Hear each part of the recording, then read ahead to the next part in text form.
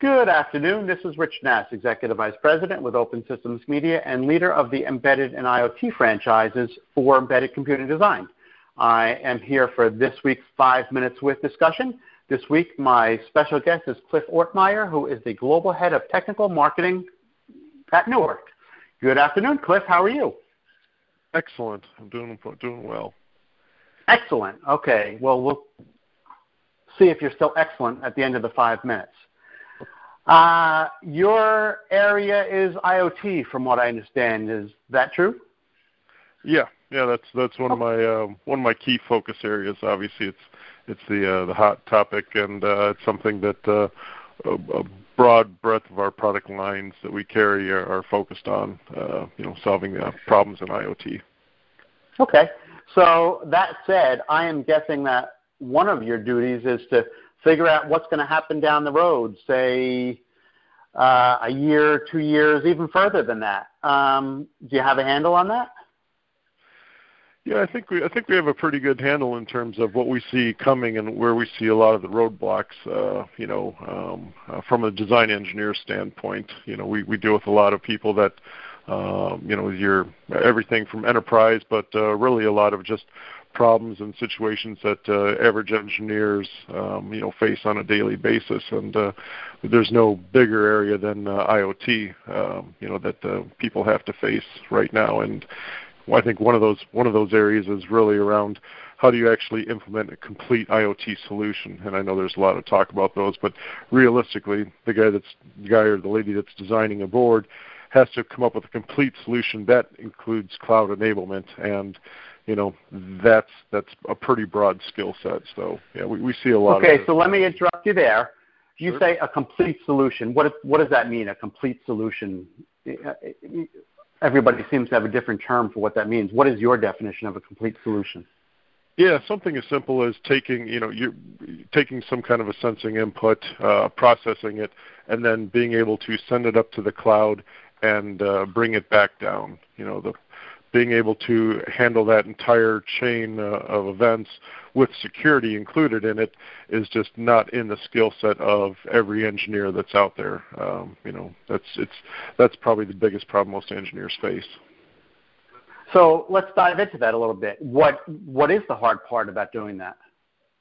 Well, if you think about a design engineer, obviously, and we all have specialties, and I used to work a lot with, engineers that had to do a control panel, say for a washing machine, something like that. First there was the power supply. Okay, we're no longer doing magnetic. You got to learn how to do power supply and EMI testing. Then you have to do things like we're going to put a display on, so you have to learn how to manage displays. And then they said, okay, you got to do wireless. And you think, oh my gosh, how am I going to do wireless? That's a magic art. Well, a lot of those things have been modularized to make it easier for people to implement those solutions. Now you're saying, okay, I want you to be able to connect me to a cloud solution. I want to have a dashboard, and I want to be able to send it through my IT systems. And it's just like a general practitioner, a doctor or general practitioner that has to have so many specialties that you end up becoming, a brain surgeon at the end of it. And it's just tough to keep up with the advances in technology. Okay, I don't know if I've ever heard an engineer used synonymously with a doctor before, and I don't think I want some of these engineers looking at me when I go into the doctor's office, but I think I get where you're going with that. Yep.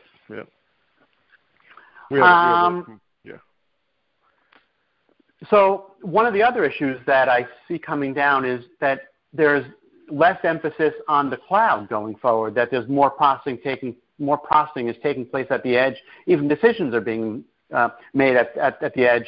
Are you seeing that as well?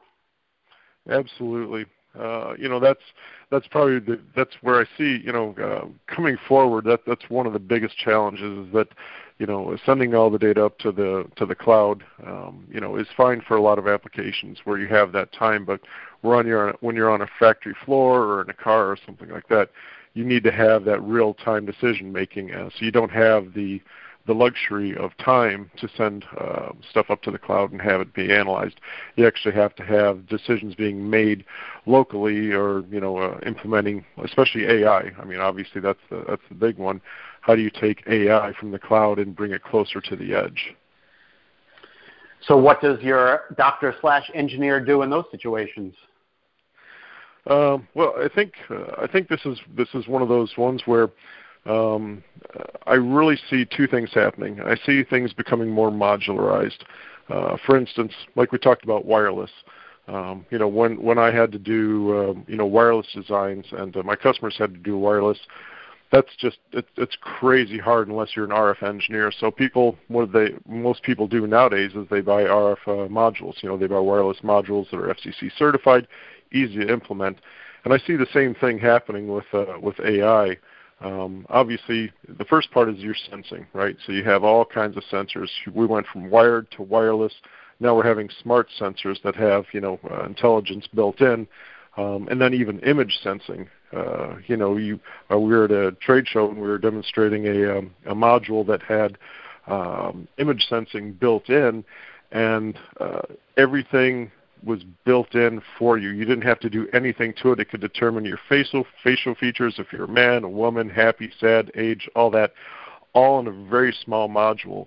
That's the kind of thing that a person could take and say, throw it on a washing machine, and if I walked up to it, it'd say, okay, it's Cliff. Go ahead and make sure that everything's set to cold so he doesn't destroy all the laundry. Those kinds of modular technologies are, I think, what's going to continue to happen because AI is so deep and there's so much to it that you have to have modular solutions. So I think that's one area is taking all that sensor input, being able to analyze it in a way that engineers can use it. And if you do that in a modular approach, that's a much easier way to bring things to market. Additionally, another area that I think is going to be rapidly increasing is the use of SBCs. I mean, people obviously know about Arduino and Raspberry Pi and BeagleBone, things like that. And SBCs, they've been around for ages, right? I mean, back in the telecom days, that's really what SBCs were. But now, with the advent of these small single-board computers and with AI, the need for that processing power as you bring it to the edge, depending on how much processing you want to do, either at the gateway or at the very edge, you're going to need that processing power. So again, I think that's another piece where SBCs are actually going to play a very important role coming forward, not to be just hobbyist things or things that only startups will use, but the use of those SBCs will help increase the implementation of AI in the field and at the edge. I definitely agree with that, without question. I'm a big believer in that myself. We're just about out of time, but if you just tell me where Newark fits into this whole equation, I think that would be a good thing for our listeners. Yeah. So Newark, the great thing about Newark is that we really have a broad portfolio. Everything from board level components. Obviously, from the sensing standpoint, I believe we have probably the largest industry offering in terms of sensors, both on board and off board for your IoT or industrial IoT solutions.